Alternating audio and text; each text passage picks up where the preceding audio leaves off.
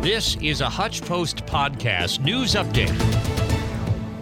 Interim Hutchinson City Manager Mary Grace Clements said they're taking applications again for her permanent replacements. Applicants are being taken up until the February 29th. We have an extra day this month. And once that closes, we're going to begin interviews about the first week in March. So that's the game plan. Clements is going to stick around and allow for a smooth transition between her and whoever gets the permanent job.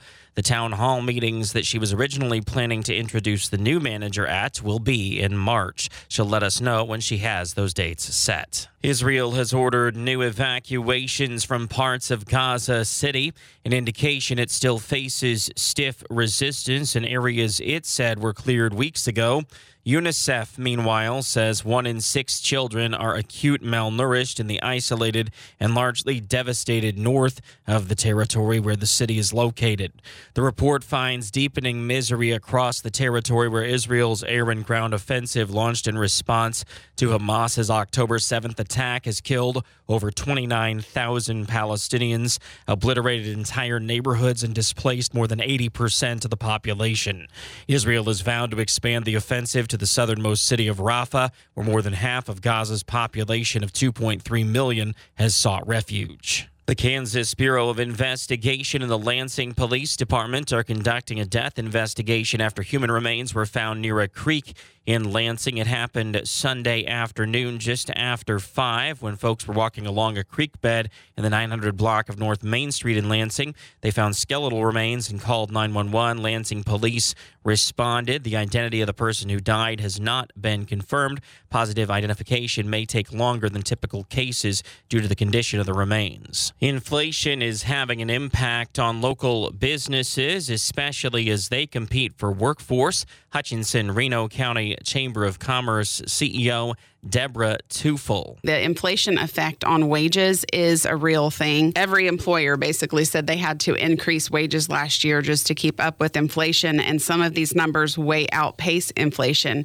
So 32% increased wages, less than 5%. 36% said that they were increasing them 6 to 10%. So that's what I would say the inflation adjusted.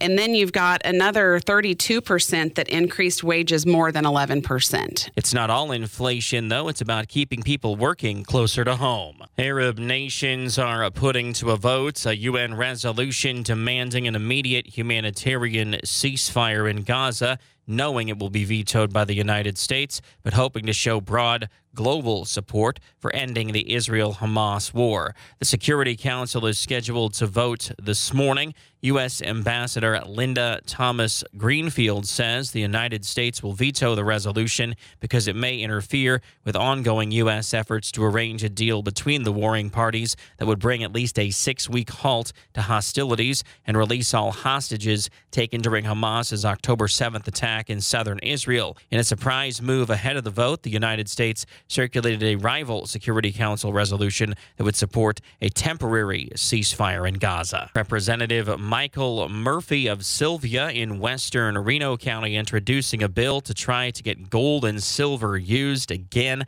as currency in Kansas. No one could be compelled to accept silver or gold as legal tender in Kansas, but it could be used to cover private debts, taxes, and fees levied by the state or any political subdivision. When you're away from your radio, hear the latest newscasts, sports, and more on demand with the podcast page at HutchPost.com.